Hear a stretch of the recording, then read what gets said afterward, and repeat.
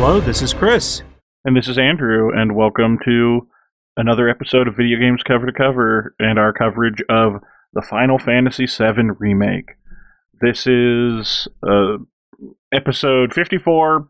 I have completely lost count of the number of episodes for FF7 specifically, but it's a decent number. I promise we'll get a handle on it before next time. Don't make promises.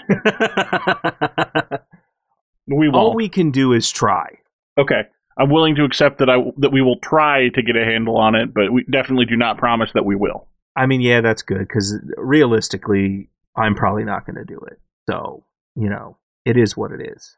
Anyway, so we're well into the Shinra building at this point, and making our way towards the finale of the game.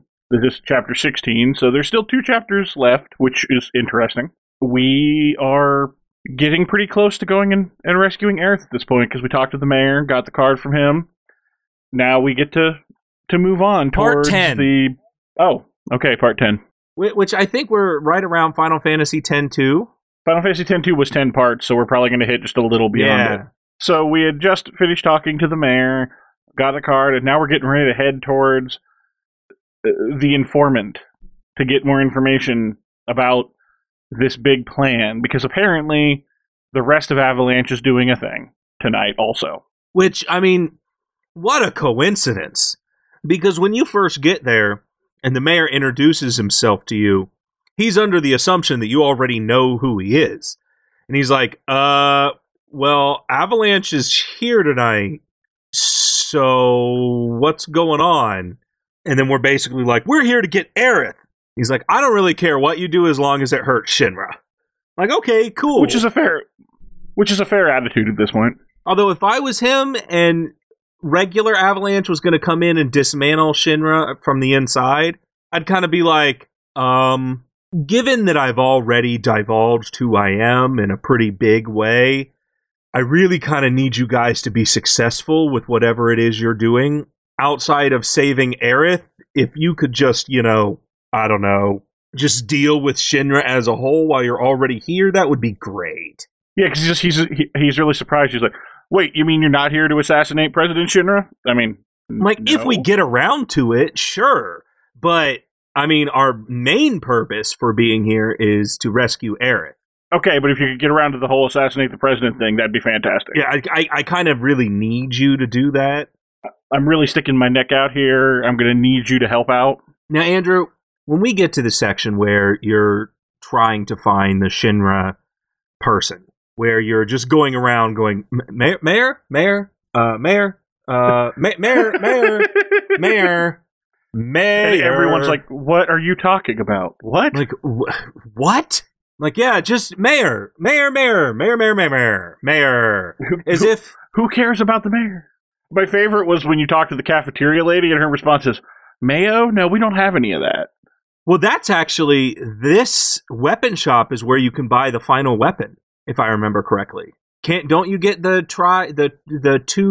I thought it was in a crate. I didn't think you bought any of the last weapons, other than the one, I guess, Barrett's that you buy from the guy. I thought you bought Cloud's. Regardless, I just thought that little bit was, maybe, I don't remember exactly where you get it. I didn't think you got it until chapter 17, honestly. Really? I'm pretty sure you can get it here.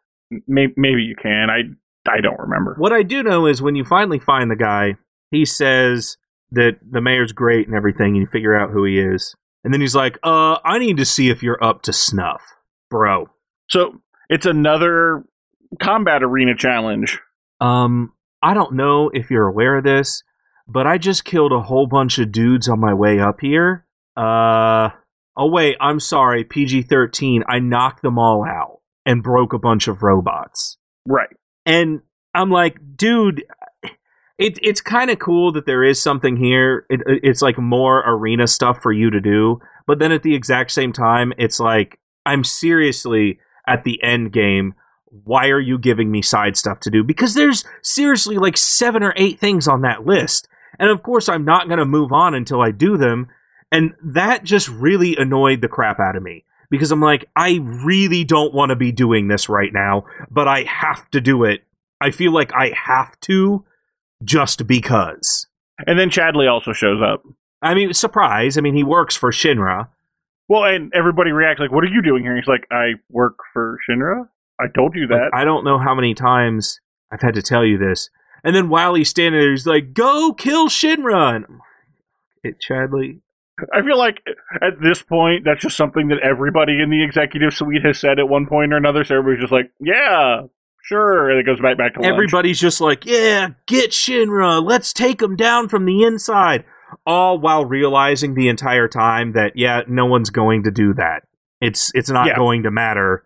So let me just say, oh yeah, I'm totally on your side. I really just want to get what I want. And I really don't want to work with that other soldier guy because I'm pretty sure if I talk to him about these materia, he's just going to stab me. So Cloud's really my only shot.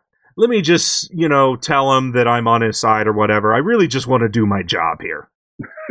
Like, Avalanche or not, this just needs to get done, and I'm not the guy to do it. I just happen to think, I'm thinking more along the lines of like, everybody has that day where you come into work and everything sucks, and you're just like, you know what, screw this place. I hope that this place goes out of business. And they're just like, yeah. So once you do all that, what do you say? And the guy says, oh yeah, you're good to go. Then you get the information updated so that way you can go to the laboratory. I will say, though, real quick, this kind of drove home something that we talked about a couple weeks ago, I think, where how relatively few enemies there actually are because you basically go through all of them in this Shinra simulator. Yeah. And even some of them are like, this is a simulation of fighting against Wutai. And it's like, gosh, I would have thought Wutai would have had slightly different troops than the mechs that you've been throwing at us the entire game. Yep. I don't know if you noticed this in the championship, but in the Fight Shinra Cup, even in Corneo's section, the very end of it isn't even... Basically, there's a bunch of people that aren't even Shinra. And I'm sitting there thinking, okay, this is the Fight Shinra Cup, and there's nobody from Shinra? Except for a few guys, and then the Huntsman comes back twice in one round, and I'm sitting there like, it hasn't been a big deal throughout the entire game, because you're mostly just fighting a lot of the same guys, and there's enough general monsters thrown in there that it's not really a big deal.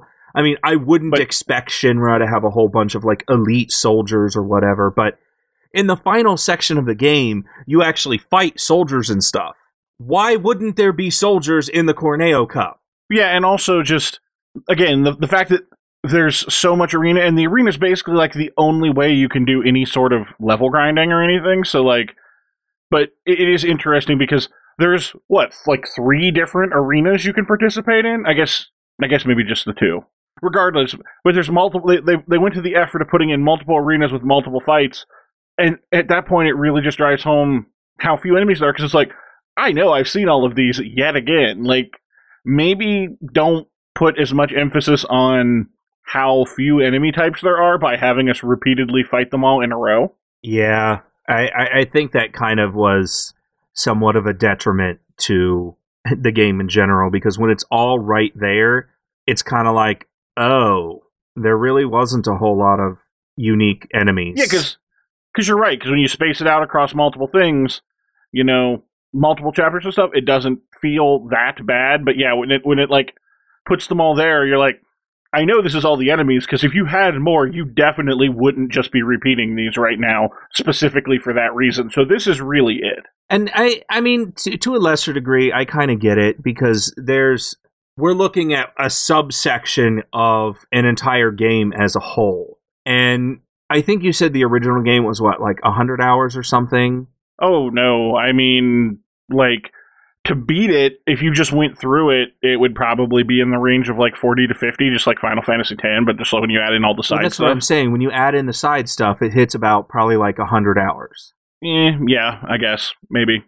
Estimated. If that's not it, that's not it. I don't really care. I mean, I would say, I feel like the answer is around 80, because I think I did it once, but, I mean, point is, it's not short, but... And so this game, it had a lot of those enemies, but a lot of the unique enemies were boss characters. If they did like a boss rush or something where they're slightly less powerful, but they all kind of show up in the arena, that would be different because that would showcase a lot of the different boss types.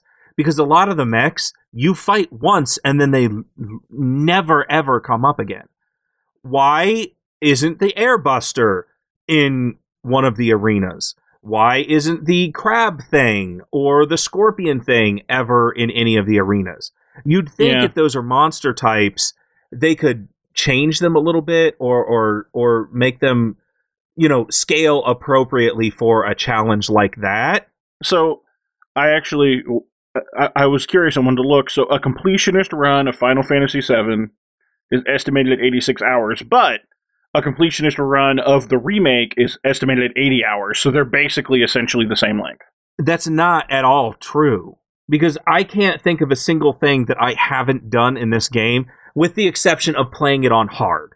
If they're which does have extra stuff in it, though. But if they're but extra stuff, what extra stuff is in hard that isn't in easy? There's a bunch of collectible icons or documents and stuff that you can pick up. I tried it out a little bit. That is extra, and it specifically says they're only available in hard mode. So basically, just a gigantic fetch quest. Yeah, but I mean, completion is what counts as 100%ing the game. So, well, I understand that, but something like that didn't even exist in the original Final Fantasy VII. So I'm not even talking about that in a sense of beating hard. To me is more optional. If we back down from completionist to, because the site I look at has 3 categories: just beating the main story plus extras, and completionist. So if we drop down to main story plus extras, the remake is at 42 hours and the original is at 52 hours. So it's still not that much I mean, it's another 10 hours, but that is not that much more content for an equivalent run. I don't think you're understanding me. From a completionist perspective, I mean just general side quests, not randomly picking up documents. And that's why I switched to the other one, which was 42 versus 52. But then you said that the original changes from 80 as well. In the original, what I'm saying... So what you're saying is I should count the completionist of the original, but not the completionist of the remake? Not necessarily. Hard, easy, and normal didn't even exist in the original game. So you're right. Yes, completing everything on normal, to me, all the side quests that are available, is the equivalent of the original game, is what I'm getting at. Okay. That's what I'm talking about. Going through and finding documents or whatever, none of that even... fetch quests like that didn't even exist at the time. And while I agree that would be considered completionist, you're not experiencing any more new game by just picking up documents. That's what apparently they do change some of the bosses and stuff, right? Because didn't you say Hell House is very different? Yes. But what I'm saying is, so if you go through hard and you basically play the entire game again, then why wouldn't you do the same thing for the original? Basically going through hard mode after you unlock normal is playing the entire game again, with seeing maybe bosses are definitely much harder, and you pick up documents.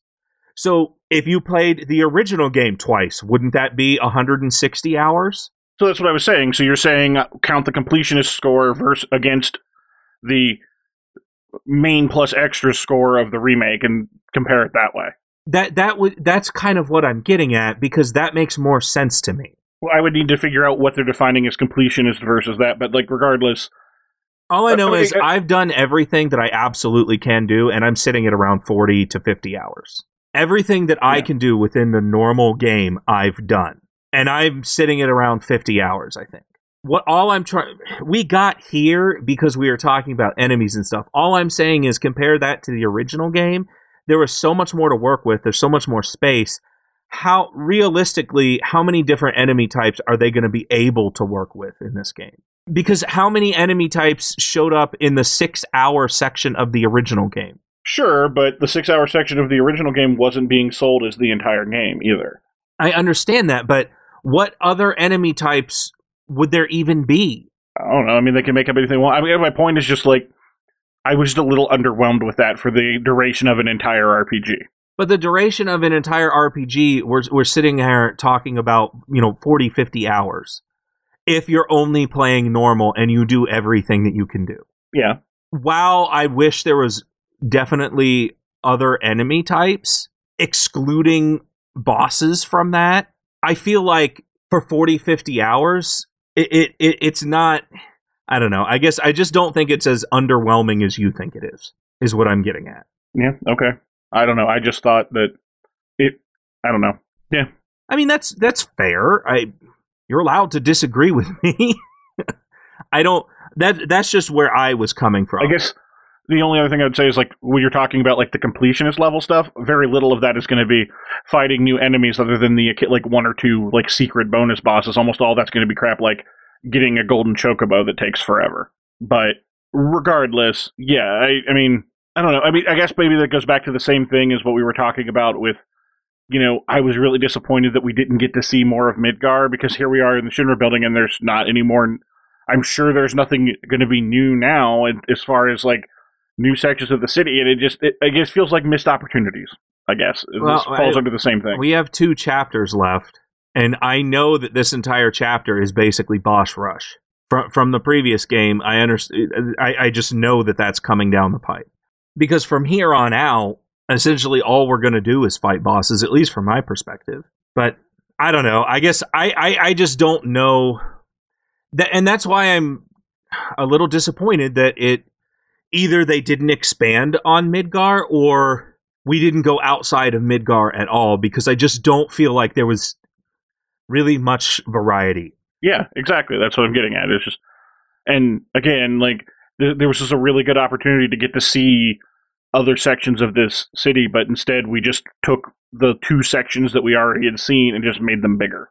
From my perspective, it would have made more sense to see the plates and not the slums, because if you look at Sector 7 and Sector 5, they might as well just be a direct copy and paste from one another.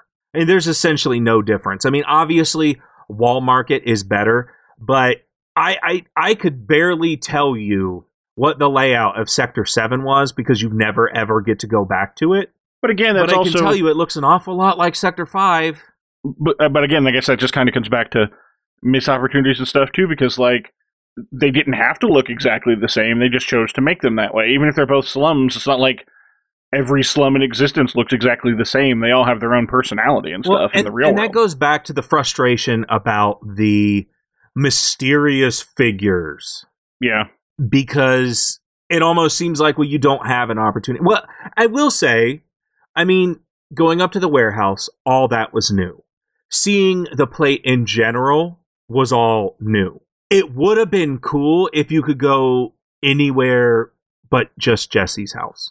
Yeah, I mean, it's cool, but yeah, you basically only get to see on top of the plates in that part for all of, like, 5 minutes in the middle of the night, because you go straight to her house, do stuff inside, and then it immediately basically you walk like 10 feet and it jumps you forward to the warehouse. And the only other place where you really get to see a bunch of plate action is in the very beginning of the game, where you're running around the plate trying to get back to the train. Which, again, that part was really, really fun. The part with Jesse was really, really fun.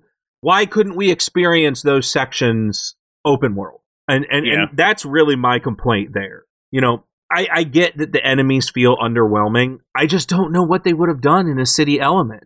I mean, the slum. You have to assume that even if we were on the plates, the only people that we were going to fight is Shinra.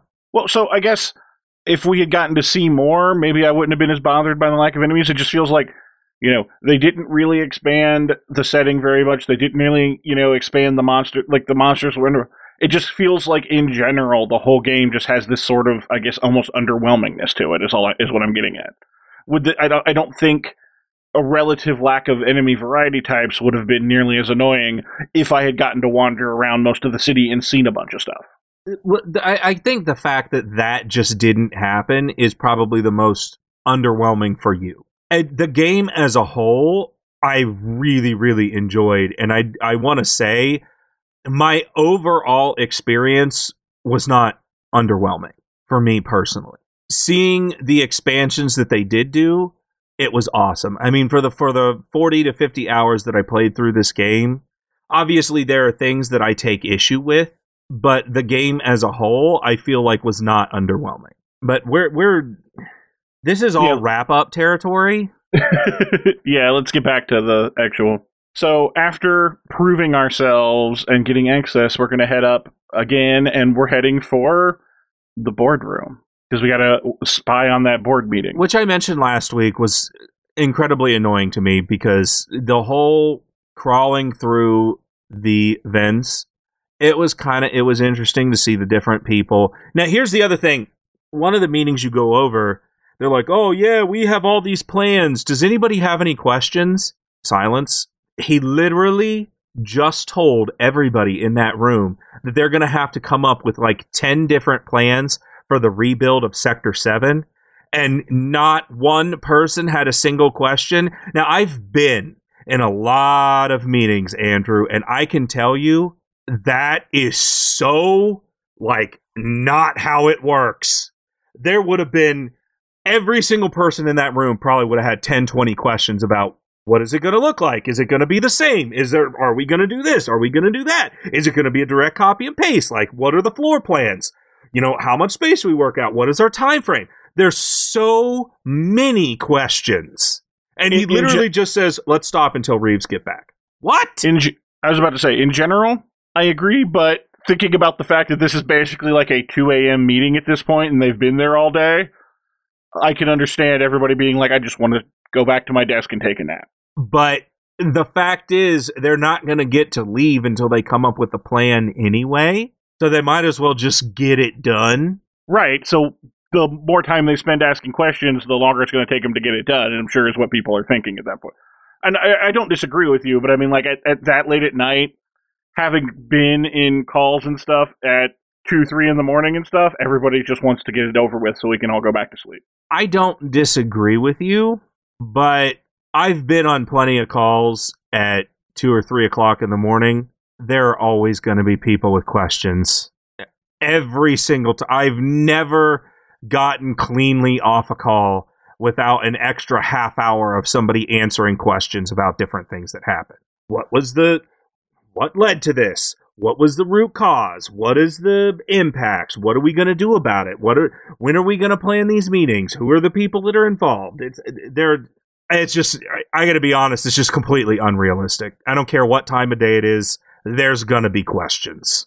But then you go over their meeting, and essentially they're all talking about, you know, Hojo comes in and he says, yes, we've got her, and realistically, we have to understand that she may not always be here, so we need to consider procreation. And it's like, what? You know what?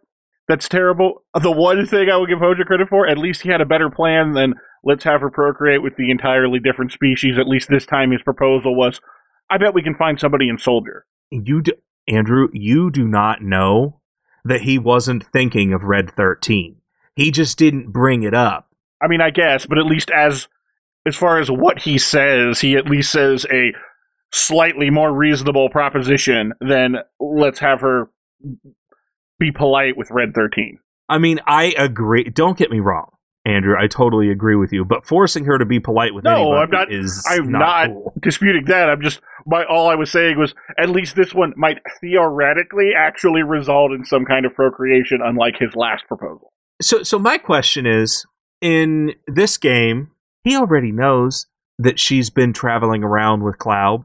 He has to already know that she's reasonably close to him. Now, we do know that she didn't really give him any information because when he has... does he talk to her before he goes into the board meeting, or is that after? I think that's after, when he gets back. Well, she's incredibly stone-faced, so it kind of seems like that's what she is. I mean, I was going to say, I assume that he's been talking to her for a while. Why doesn't he just capture Cloud and be like, hey, you know, put them in the same room, whatever happens, happens? I mean, Cloud is... Hojo knows who Cloud is. He has to, considering isn't Hojo the one who made him? Yeah. So he has to know who Cloud is. Okay, but to be fair, at this point, Palmer has already seen Sephiroth, because there's a little cutscene of that, which... No, I know, because Hojo specifically mentions when he leaves the meeting, wouldn't it be cool if I could get her to... Right, yeah, so he gets be polite with specifically him. On the thought of, oh, I could get Sephiroth, and nothing else matters now. But Hojo, Sephiroth seems pretty mad at Shinra in general. So maybe, let's go with someone a little bit more reasonable.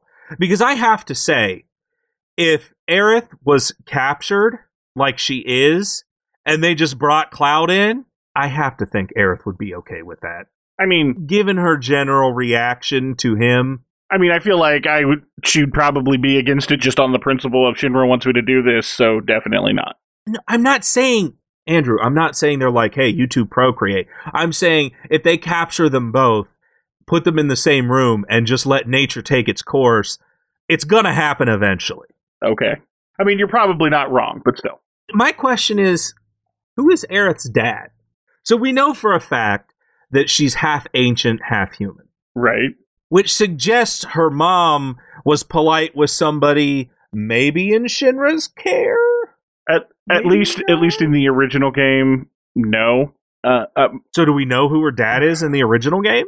I mean, it's definitely at some point in like the extended, in the EU stuff. I don't remember if it comes up in the base game or not. Yeah, it was Hojo's former boss that he then murdered. Cool. In the original game anyway, but it didn't happen in Midgar. They were up in the north, like near, like in the Icicle Inn, so as you can imagine, it's a snowy place, but Hojo... That's a romantic spot. All Hojo has to do is just capture Cloud, transport them up to the snowy inn, allow them to go outside every day to snowboard and everything, and just like the original Fantastic Four movie, well, not the original, the one with Halle Berry, Chris Evans, listen, you know that some snowy business is going to be taking place on that mountain. Just give me Hojo's job. I understand, well, I wouldn't say I have a complete grasp on romance, but I have a pretty good indication on setting the mood. I'm kind of, loosely aware of how to do such things. So put me in charge. Literally anyone but Hojo. Because he's just going to be like, look, keep her in the lab. And, Hojo has a weird creep. I will say, they made him so creepy. I mean, he was already creepy, but like, yeah, they played it up really well. Pretty much all the executives got, like, with the extra screen time that they got established as being way worse, or in Reeves' case, better than originally established. Oh, okay. Well, wait a minute. Pretty much, what are you defining here?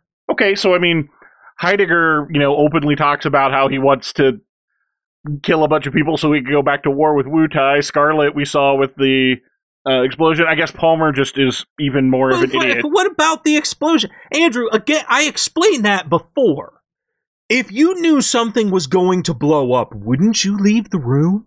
She didn't say on her way out, hey, scientists, make sure you stay in here and I'll die. It's not her fault they didn't leave, Andrew. She didn't have that guard there going, make sure nobody leaves. None of that ever came out of her mouth, Andrew. You're putting an awful lot of onus on the fact that Scarlet is a terrible person, and I'm just not seeing it. Really? Yes, really. Okay. Oh, so Avalanche can blow up reactors and they're not bad guys. We've had the Avalanche conversation plenty of times. Yeah, so that's what I'm getting at, Andrew.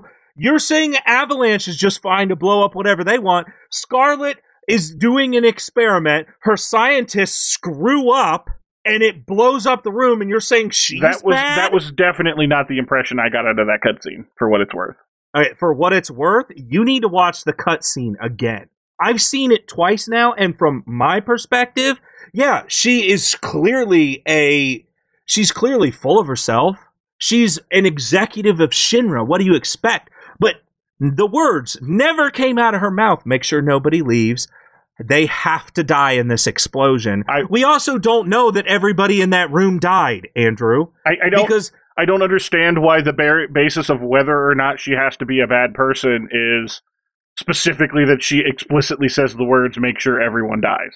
Okay, so where are you putting the onus that she's a bad person? Just because she's a Shinra exec? Well, she's the Shinra executive. That's not fair. She's the Shinra executive in charge of weapons development who, again, when we see her, is literally using a guard as a footrest, and like extremely dehumanizing it. She gets all smirky when the experiment interviewed for that position. I'm sure he did. He clearly wanted this. If he didn't, he'd quit. Listen, all I'm saying, Andrew, is it seems to me like you're immediately painting her as a bad character. I didn't say she's a bad character. I said she's a bad person. Being a bad character and being a bad person are entirely unrelated Objectively, metrics. I've seen Barrett, Jesse, Weggs, Biggs, Cloud, Tifa, and literally everyone else in the game, with the exception of Reeves and Marlene, do worse things than Scarlet, and she's a bad person. We only see her for 2 cutscenes. And off of 2 cutscenes, you're immediately saying she's a bad person? That just seems incredibly unfair. Just because she's the leader of weapons development, so is Tony Stark. Tony Stark was also a leader of weapons development, and look at what happened to him. Yeah, he was immediately captured, and then he became a good guy. How do you know that in the next game... we're not going to do weapons anymore because that he realized he was being a bad person, just for the record, but... Yeah, he realized he was a bad person because of the situation that he was put in. How do you know that doesn't happen to Scarlet, Andrew? Okay, if that happens to Scarlet later on, then maybe like in part 6 or whatever, then we can have a different discussion. I am just saying, objectively, from seeing 2 cutscenes of her, it seems really premature to say she is a bad person. I just don't think it's fair, you know? I mean, I can't say that Palmer's a bad person because he's just obsessed with space. I said Palmer was just more goofy. Okay, so Palmer is a goofball, but he's a Shinra exec. We've seen Scarlet do exactly one dehumanizing thing. How do you know that Palmer isn't using somebody for a chair? We don't know that. He spilled his tea all over the ground, and we don't even see him clean it up.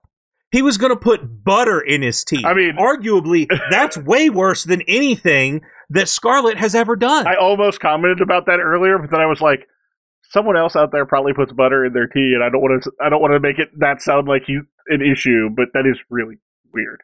I've never tried it. If you like it a lot, I don't like mayonnaise, and people like it. You know, I'm not going to say they're a bad person because of it, but I will say, from my perspective, I mean, you literally just said it made him a worse person than anything Scarlet did.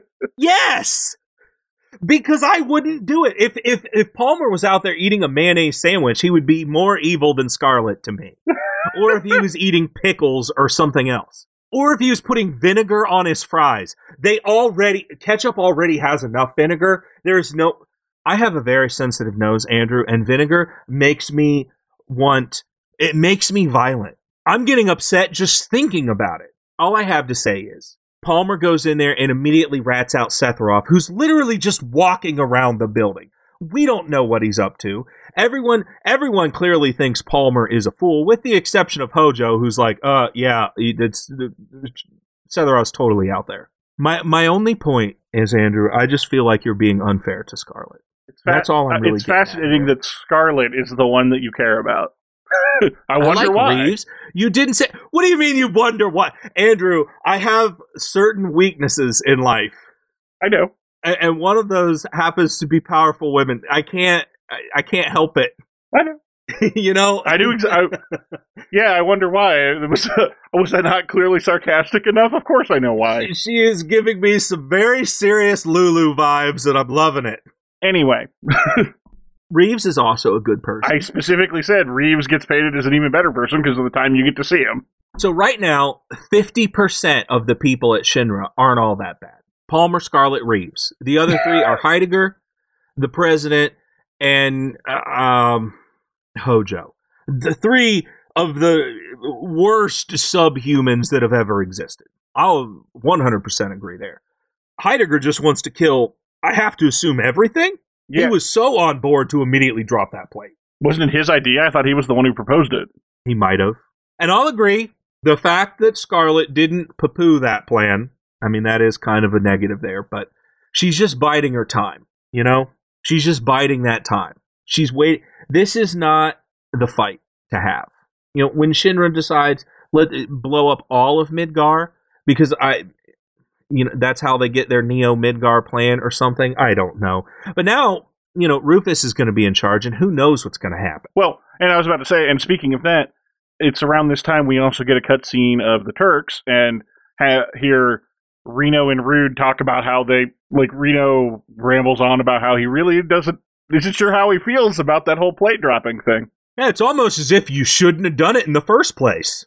And then, Rude he has a good point-ish, and then he says, if we didn't do it, they were just going to call somebody else to. Okay, but by that point, we already would have won, so calling somebody else to do it would not have worked. I don't know about that, unless you're going to have guards up there literally 24/7 at that point who can fight off Shinra helicopters and stuff. Considering the fact that we're talking about the lives of thousands of people, yeah, I can imagine all of those people would be fighting against Shinra to protect that plate. Sure, but I guess what I mean is if Shinra wanted it to come down, I don't think there was any stopping them in the long run. You might have stopped at individual time and then people would have evacuated, but we stopped them if it wasn't for the Whispers, the Whispers, because that's what we know them as now. Yeah, well, we find that out here very shortly. And so we stopped them. It's not impossible, but Reno immediately agrees with me because he's like, yeah, I'm not so sure that's true. Because then we weren't the ones doing it. And I'm like, yeah, all those lives are on your hands. Good job, guys. Specifically Rude, because Reno was essentially dead at that point, in a coma or whatever. I know he wasn't. I know he was just knocked out, but he couldn't move. He literally didn't drop the plate. As opposed to the original game where it was him. Yeah.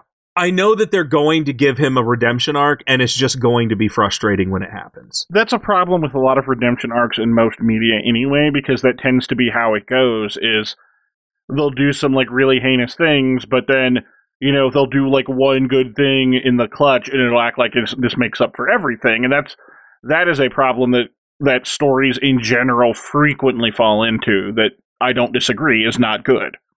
And it's just we could just forgive them for everything that they've done just because. What? How? Especially, I really hope they don't actually join the party later, but if anyone in our group actually works in tandem with them at the end of the game in the original, I would be like, are you absolutely kidding me? Especially given Wedge, Biggs, and Jesse are dead. You're just gonna... Barrett, you're gonna immediately forgive that? These people that you've known for, I don't know, at least, 2 or 3 years while you were doing all this stuff? Because Jesse even makes it sound like they had been doing this for several years. Obviously not to this extent, but they had known Barrett for a while, and he kind of helped them out and brought everybody together. So if we end up working with them later, it's oh, are you kidding me? So after the board meeting and the little scene with the Turks, where Sang mentions that they got a call from the vice president, and then it kind of cuts away. We get to go and follow Hojo out of the meeting, just like in the original game. You follow him out of the conference room and back to his lab. And from here, this is when we get to meet Red 13. We get to see Aerith. Hojo summons a big monster and runs away. All of this plays out very similar to the original game. Which is so perfect because that big monster kept generating little monsters.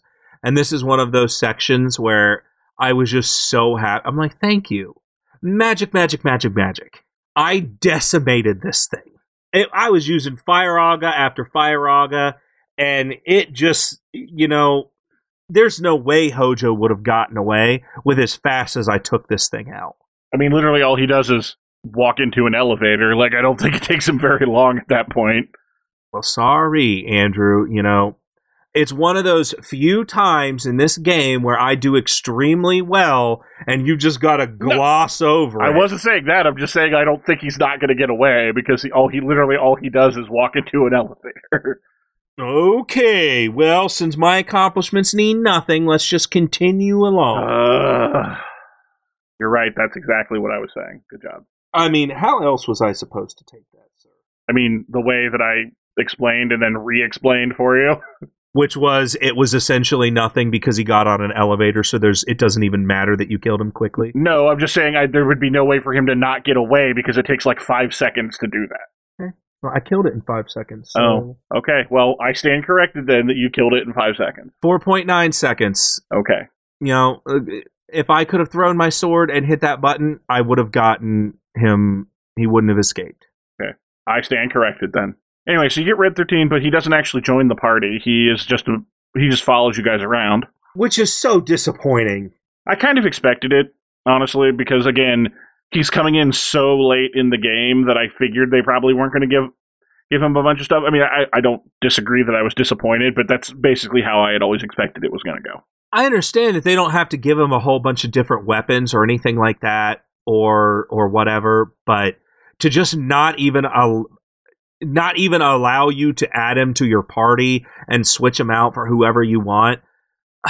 Come on.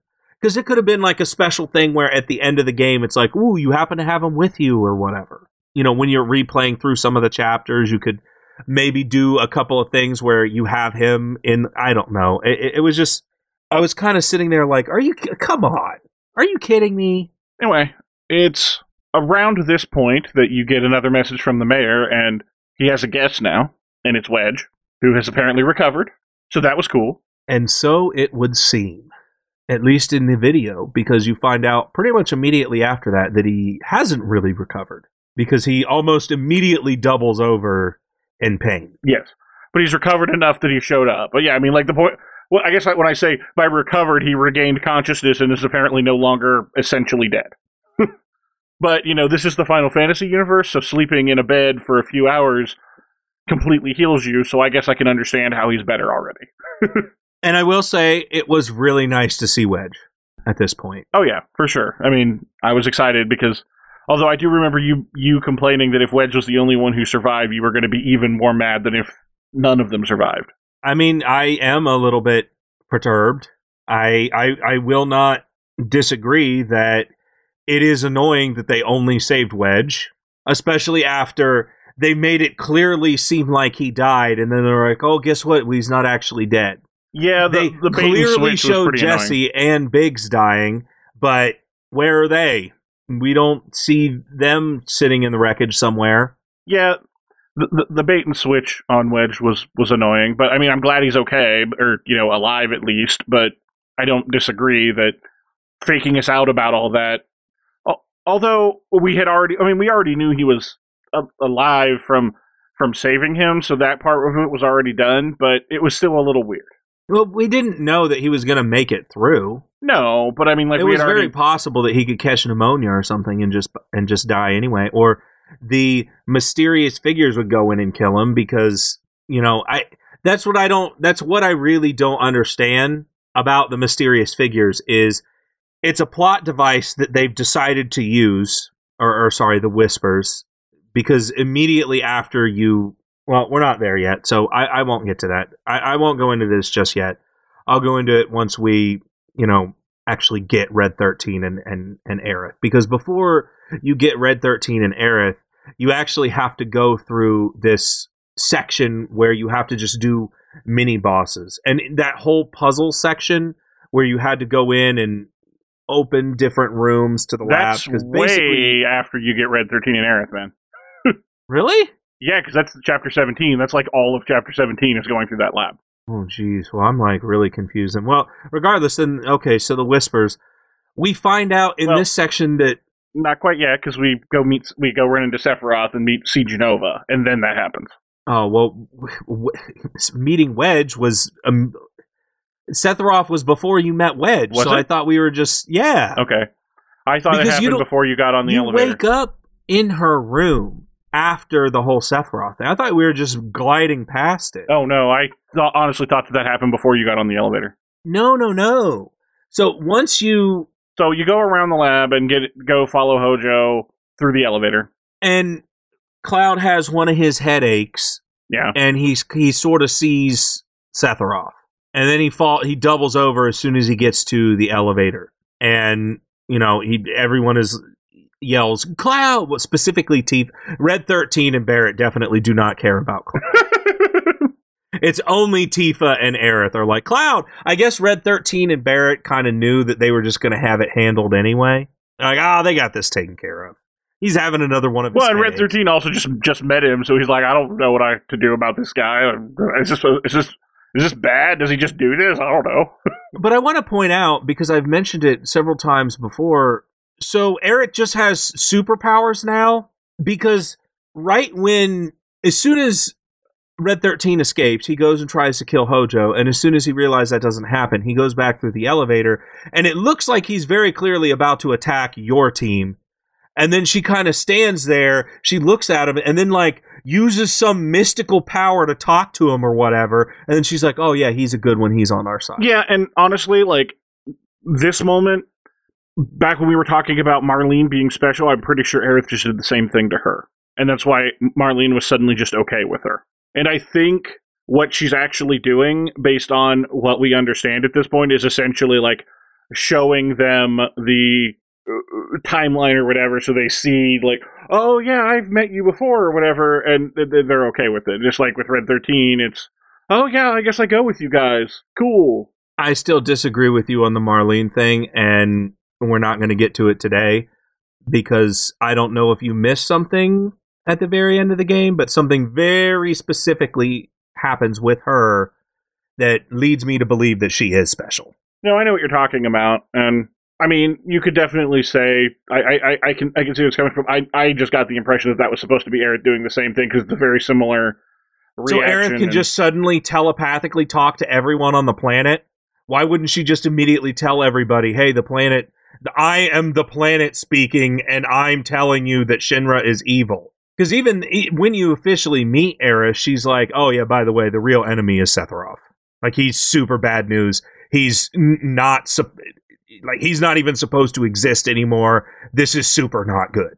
Because this is where it kicks off the whole, yeah, Shinra's basically second fiddle to the real super bad guy. Yeah, once you catch up and see, you get on the elevator after the Red 13 thing, go up to the top, see Jenova, and see Sephiroth, and then Cloud passes out again, and then when you wake up, that's when Aerith tells you all these things. But all I'm saying is, it does not make it at all... If Aerith can talk to the planet, and she can only do that and like in certain sections or whatever, and that's why she was always doing her flower garden stuff, to suddenly becoming like super powerful and being able to telepathically connect to a person, you know, hundreds of miles away potentially. I'm just saying that's an awful lot of stuff that they've just suddenly decided to give to Aerith. If Marlene isn't special, I'm going to be really surprised. And apparently Aerith is some super... I mean, apparently ancients are like Superman, where they can just suddenly do whatever they need to do. We mentioned it enough. We might as well just say it. At the very, very end of the game, Marlene clearly knows that everything has worked out and that they're fine and that she's going to see her dad again, but it's probably not going to be for a while. And why on earth would Marlene know that? It does not make it clear that Aerith told her that either. So all I'm saying is, it kind of seems like Marlene is also special. And maybe that's the direction they'll go with. I don't know. I mean, we'll find out. I mean, they've put in... Again, with this game, they've beaten you over the head with it. There's so many times where it's... I get the first time Aerith did it, she just kind of like superheroes and says Marlene's fine. But there are definitely other sections where Marlene should not have shown up, and she definitely did. I'm just saying it feels like there's a little bit more going on with her than what meets the eye. She's like a transformer. She's more than meets the eye. But yeah, so apparently Aerith just has superpowers now. Which, I mean, cool, but could you use those superpowers in a battle to maybe, you know, stop things from attacking us? Because that would be great. Like all of the drakes that come by, can you just telepathically tell them to, you know, sit down on the floor so I can wail on them for a minute? Like, where were these superpowers before, Aerith? I'd really like to know. I mean, yeah, like any of those things, there's never going to be a good way to reveal it, which is part of the problem of that stuff, because it inevitably is going to introduce those questions. Or they could have just, you know, like the original game, not suddenly turned her into a superhero, stating that they have the ability to commune with the planet and suddenly having telepathic powers to just do whatever you want with it seems like a huge stretch. I don't know, maybe I'm missing that, and that existed in the original game. I'm just saying, like, if she just knew how to do this the whole time and didn't use it, that's a little. Why didn't you use this before, or why weren't you honest about it? Everybody here has magic powers through materia anyway. Yeah, but the thing about it, I mean, I'm pretty sure it was originally like listed as a thing in like the instruction book, you know, back when they gave you character profiles and stuff, that Aerith had abilities because they didn't mind giving you spoilers in the instruction books then.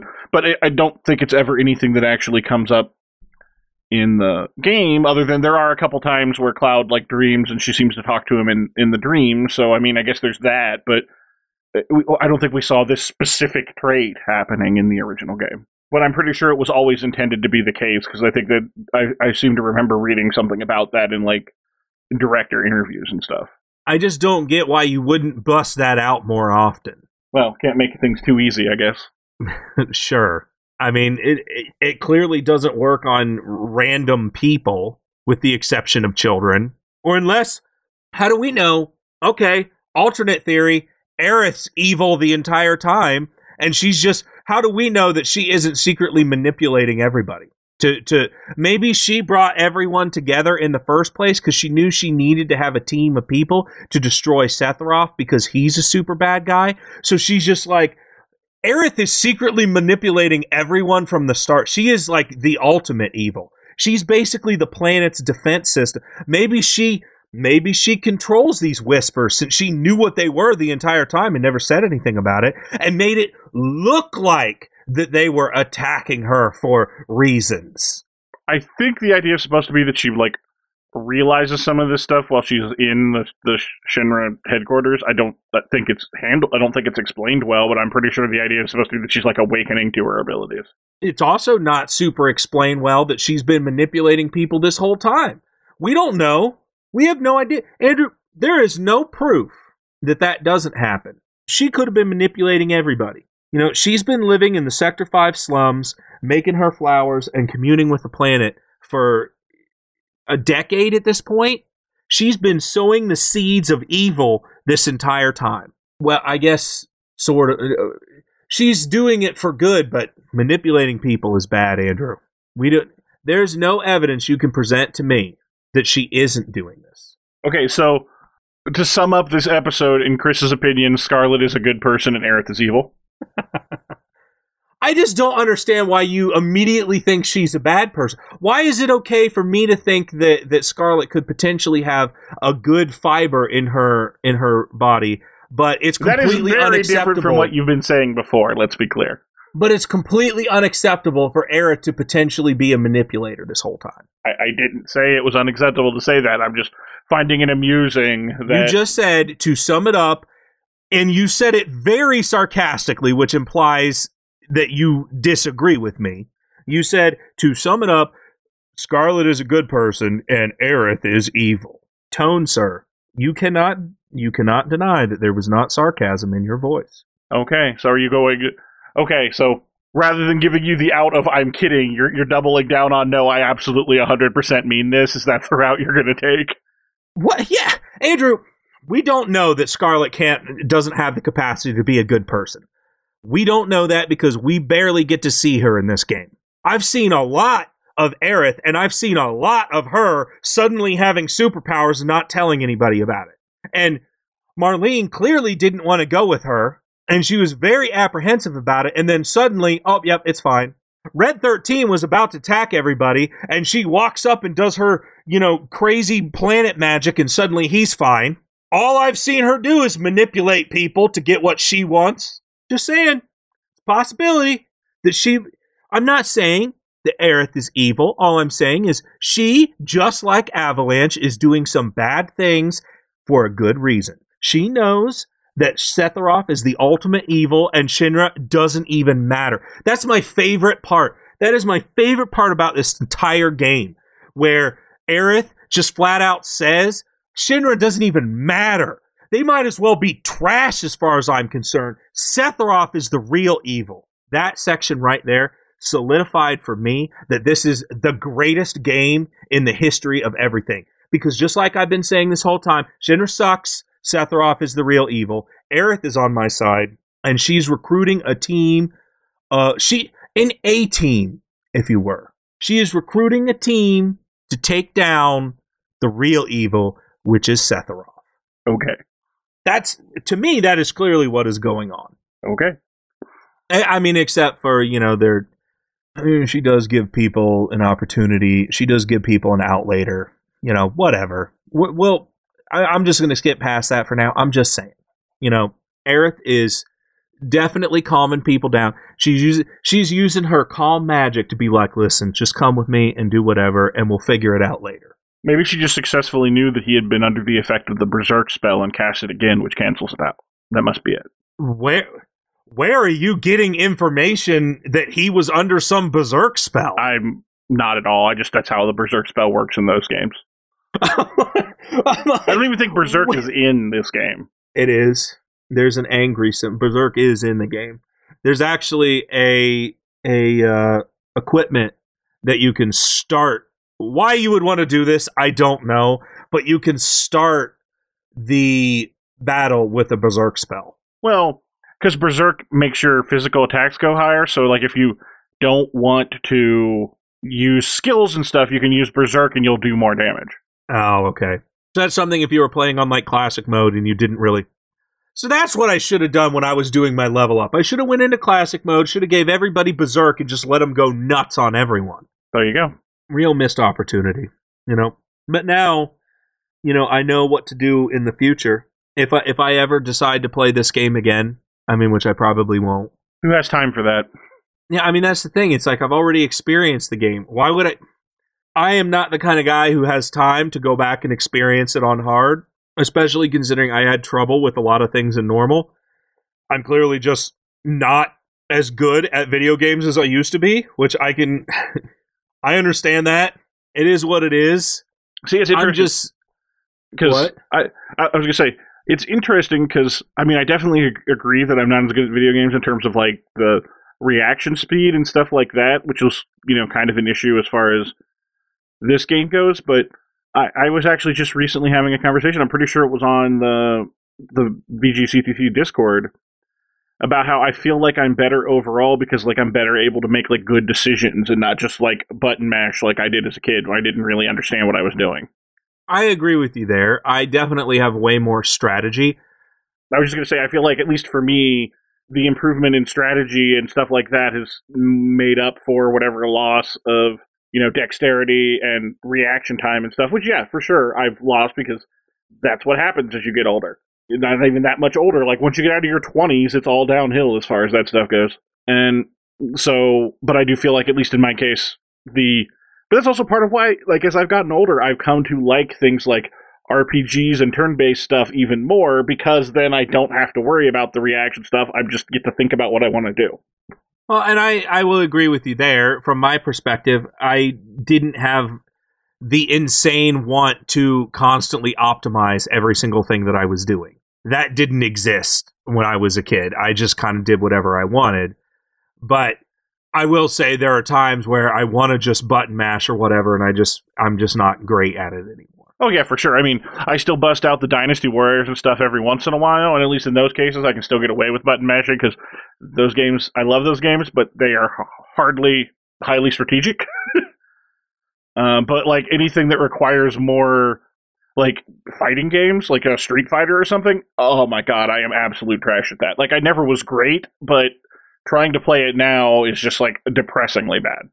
Because I don't have the reflexes or the, like, dexterity in my fingers to do those sort of things anymore. Yeah, I never, ever, like, I am never going to bust out a fatality or anything like that. And I just understand that. Until they gave you the X button to do fatality, because I just do not have the time, and I didn't as a kid. I'm like, I do not care to bust in these up, down, BA, select, start, whatever.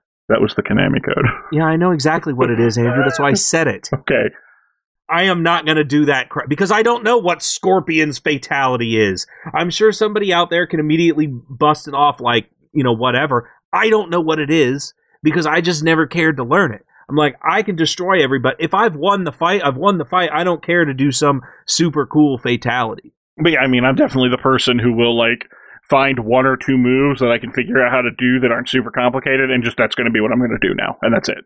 Oh, so you're the guy who just spams same move. I mean, that's basically like throw a couple regular punches to do like the one move I know how to do. Yeah, for sure. That's why I love Smash Brothers, because all the controls are really easy. I've never been a huge fighting game guy in general. But none of this has anything to do with Final Fantasy, Yeah. so getting back on track. So at this point, sorry, go ahead. I was just going to say, once you come to terms with the fact that it's possible that Aerith may be up to some mischief, you continue on, and that is when you find out that Wedge is still alive, and he's actually with the mayor, because Wedge is in there. He's told you that the other avalanches showed up, and he is actually going to help them essentially get the mayor out, because of course they need to get him out, because they're definitely going to kill him. Yeah. As soon as Shinra finds out that he did these things, he's done. But this is another thing that I take issue with. Why does the Whispers not do anything about the fact that the other avalanche is showing up? Because now Red 13 just straight up tells us, yeah, they're in a sense fate. Yeah, and he even says, yeah, I learned all these things when Aerith touched me. I just suddenly knew a bunch of stuff, and I'm like, oh. Yeah, it was just something left over. And if Aerith just happens to know all this stuff, then why isn't she telling us? Aerith literally has a chance to say something, and she just doesn't, and so then Red 13's like, oh yeah, by the way, I know what they are, they're Whispers. And they're yeah, and it's exactly what we had been saying. It's literally like the planet trying to enforce fate. And again, why is Aerith not the one telling us this? Because they immediately ask, Red 13, how do you know that? Oh, I figured it out from Aerith. Yeah, when she touched me, I got all this information. So, I've seen Aerith do more nefarious things in the course of this game than Scarlet. All I'm saying. So at this point, we're trapped in Hojo's lab. The drum, as he calls it, is like 3-story experiment chamber. So you're right. Now we get to the point where we're going through and solving that puzzle, because I thought that I was really confused. Yeah, so very clearly at this point. What's interesting about this is you split the party. You don't have a choice. It's Aerith and Tifa are in one group, and then Barret and Cloud, and then Red 13 kind of winds up with both groups. Yeah, he kind of goes back and forth. First, he's with Barret and Cloud. Actually, first he's with Cloud. Yeah, and then Cloud syncs up with Barret. Right, and then you find Aerith and Tifa, but they're separated by a wall, and Red, which is admittedly very cool, can like run along the walls, and that's how he gets back and forth between the two groups. And also then operates switches and stuff by doing that. Yes, which was really cool, and that's why I kind of like that whole puzzle section. I was just gonna say, I feel like it went on a little too long, but it was neat, and it was nice to get to, like, it was fun and having Red run around and stuff. But I did kind of feel like you could probably have cut this in half. This section, to me personally, solidified the fact that I just don't think, when we were separated and we had to just use Tifa and Aerith, the Tifa and Aerith parts for me was so much more difficult than Cloud and Barret. And that's only because I felt like Tifa was really the only person attacking anything. Because every single time, Aerith attacks are just so slow. Maybe I'm just using her wrong, or I've got the wrong weapon, or what. I don't know. I wish someone would correct me and tell me how to actually play as Aerith, because I've had such a difficult time. Well, I was going to say, you do know that like if you hold down square, it's like Barret and she keeps going, right? I know that, but her attacks are so slow. It's not like Barret where he's just shooting a machine gun. She does one wave of the staff, shoots out one bolt, which does maybe 50 damage, and then a second later does another wave. Her attacks are so slow in comparison to Barret's. Yeah, but then Barret's bullets only do like 5 damage. I understand that, but it just, I don't know. To me, it just feels, when I can punch something for an immediate 150 damage, like 6 times in a row. I mean, don't get me wrong. I don't disagree with you that I thought Aerith was the least enjoyable to play as in terms of how she worked. But I guess I just didn't feel like it was as difficult as you make it sound. I don't disagree, though, that the Aerith and Tifa parts were harder. I am just saying, in my experience, it was so frustrating when I was forced to play as Aerith. And the only thing that I'm going to say on that piece is, instead of, you could have given her a ranged, unlike Barrett, who was essentially only ranged, she could have been range if you were out of range or something, or she could have slapped them with magic damage from her staff. If I could have walked up to something and done like a quick staff hit, because I can tell you, I took karate, Andrew. You can do a lot of damage really quickly with a staff. Attacks do not have to be as slow as they were for Aerith. And I get that she's probably not, that she hasn't trained her whole life like Tifa has, and she's not going to be as fast as Tifa. But with a staff, she could have been a half-range, half-melee character, and I feel like she would have played vastly different than just another Barrett, but even slower. Because even Barrett, he had his overcharge where he does a massive amount of damage right away. Tempest was first of all, you had to hold it down, and then you had to release it, and there was a non-zero chance that it could miss. Unlike Barrett's, his overcharge hit everything, from my perspective, guaranteed, and if that thing died, he immediately went to the next enemy. Again, not something that Tempest does. The same thing with her Ray of Judgment. If she misses the enemy, she just misses, period, and the attack just misses. Where if you use maximum overdrive or maximum firepower, maximum fury, he goes from one enemy to the other immediately. When I was going through that section with those bees or whatever they were called, he would kill an entire section of those just with one special. But Ray of Judgment takes 2 bars, and if you miss, you just miss. And unless the enemy just happens to walk into it again, which, why would they do that? They're not going to get hit. Aerith, in my opinion, is just so unbelievably frustrating to play as. And Tifa is incredibly quick, but neither of them, Tifa has to be up close, and when Aerith attacks so slowly, if Tifa dies, I'm essentially screwed. Because I can't get Aerith's ATB bar up fast enough to bring Tifa back. This section was way harder for me than I feel like it should have been. And that's the exact same issue I had with Aerith before, is her attacks were just so slow that Cloud had to do almost all of the work. And I just don't understand why her attacks were so slow when she uses a staff.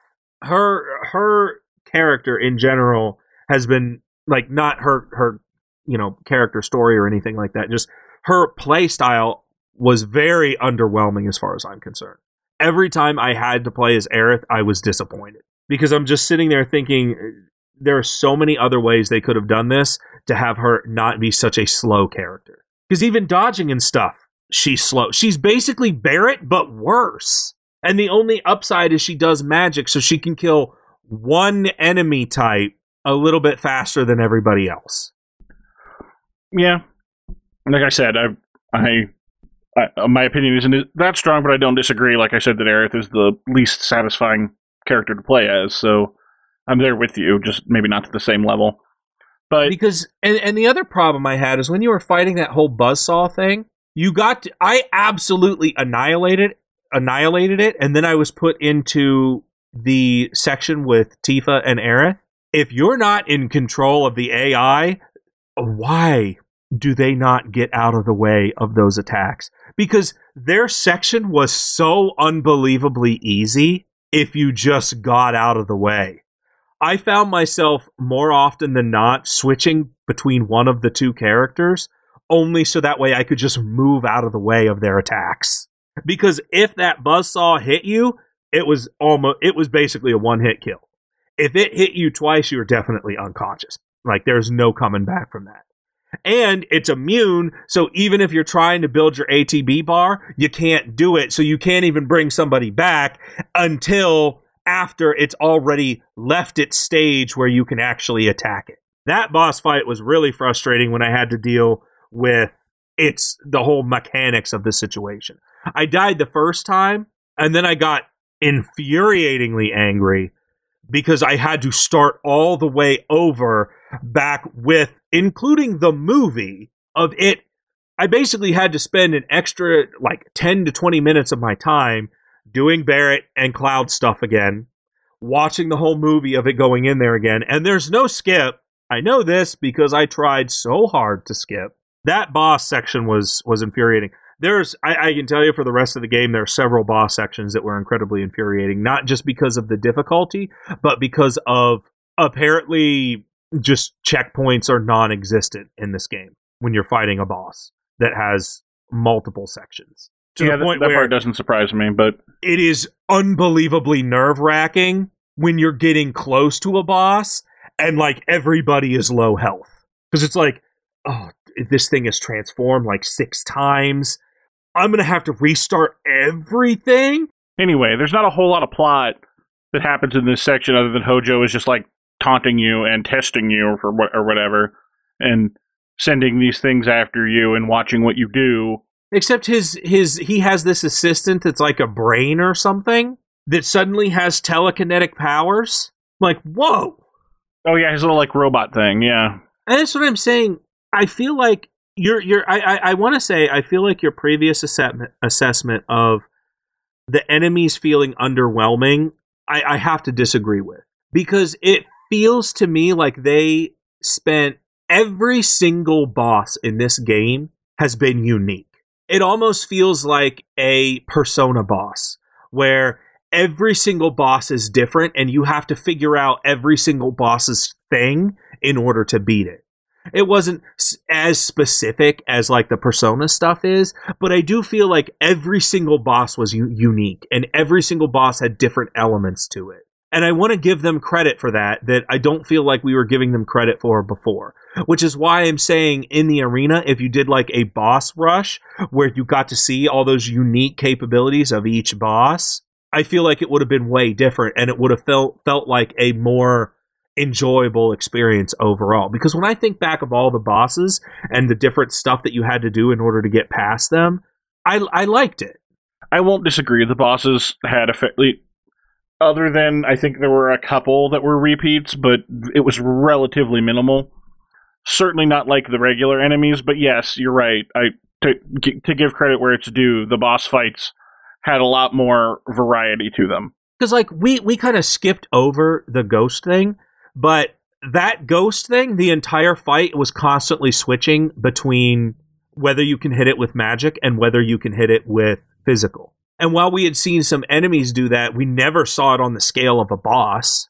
And then to immediately fight another boss where there are sections, you literally have to just wait for the right time to attack it. Because it would just throw out electricity and then just go around the map Dynasty Warrior style as if it's taking out hundreds of thousands of dudes. And then you just have to wait till it gets tired or whatever and then run up and wail on it. I just want to say the bosses in general have all felt very unique, especially going into this final section of the game because almost every single boss was different. And this last section of the game, this whole chapter after the Hojo stuff, it just goes off. And I had so much fun from here on out in this game that I probably had in the entire game leading up to this. The Shinra as a whole felt incredibly underwhelming for me, but the sections coming up, I had so much fun and so much things were so much different. And even though there was a lot of stresses and everything like that, I had a lot of fun. This whole boss section where it's just one boss after another. I mean, yeah, I have my complaints about, this boss was frustrating or this section was frustrating, but it was still so much fun. I have a little disagreement with the very, very end of the game, but for the most part... Whoa. Andrew, I super disagree with that statement when it comes to the very end of the game. Okay, well, we'll get to that when we get to that, but I was about to say, for the most part, I agree with you that I thought a lot of the bosses... Honestly, I didn't find the Shinra section terribly underwhelming. I liked the whole part of it, generally. I mean, there were little bits and pieces here and there. I wasn't sure, like I said, I feel like the split the party section could have been about half as long. But in general, I thought that it was pretty solid. But that split the party section was actually what I was looking for, because that's the stuff that happened in the original game. that kind of stuff right there is what I felt like the Shinra section was missing before. I will agree with you. I did feel like it ran on a little too long. But after this section going forward, I just had an absolute blast in Shinra. Yeah, like I said, I mean, a lot of the boss fights and stuff were very, very solid. And yeah, like going into the finale, from a gameplay perspective, most of it was very, very solid at this point. It went out well. But I think next time we're going to focus on said boss rush. Yeah. Because that's really what it felt like. And next episode's probably going to be it for this series, because we're coming up at the end now. We're getting ready to head to the president's office. Like, this is it. We're right in the last bits. Oh, I can't believe I didn't mention this, Andrew. Sephiroth shows up, and everyone's like, "Whoa!" And Cloud's like, "You can actually see him this time." He looks back, and he's like, Keanu Reeves from like from the Matrix. Bill and Ted's Excellent Adventure. Okay, yeah, I know what you're talking about. Like, whoa, dude, you can actually see him this time? Like, it's not just me? And then they're like, yeah, Cloud, are you insane? There's definitely a dude standing there. And he's like, Sephiroth. And Aerith is like, Sephiroth. And then everyone else is like, who's that guy?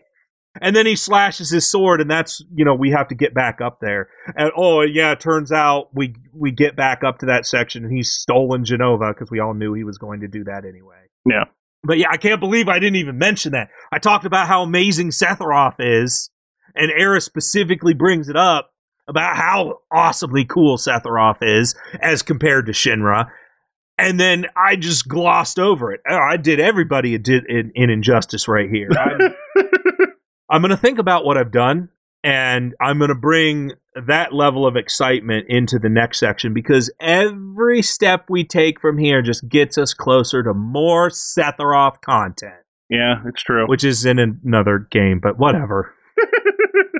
Yeah, but like I said, next episode's probably going to about do it for the Final Fantasy VII Remake. We're coming right up on the end here, and then we'll do some analysis and discussion, but I don't think the rest of the game is going to take us a full episode, so that the analysis discussion will probably happen at the end of that next episode.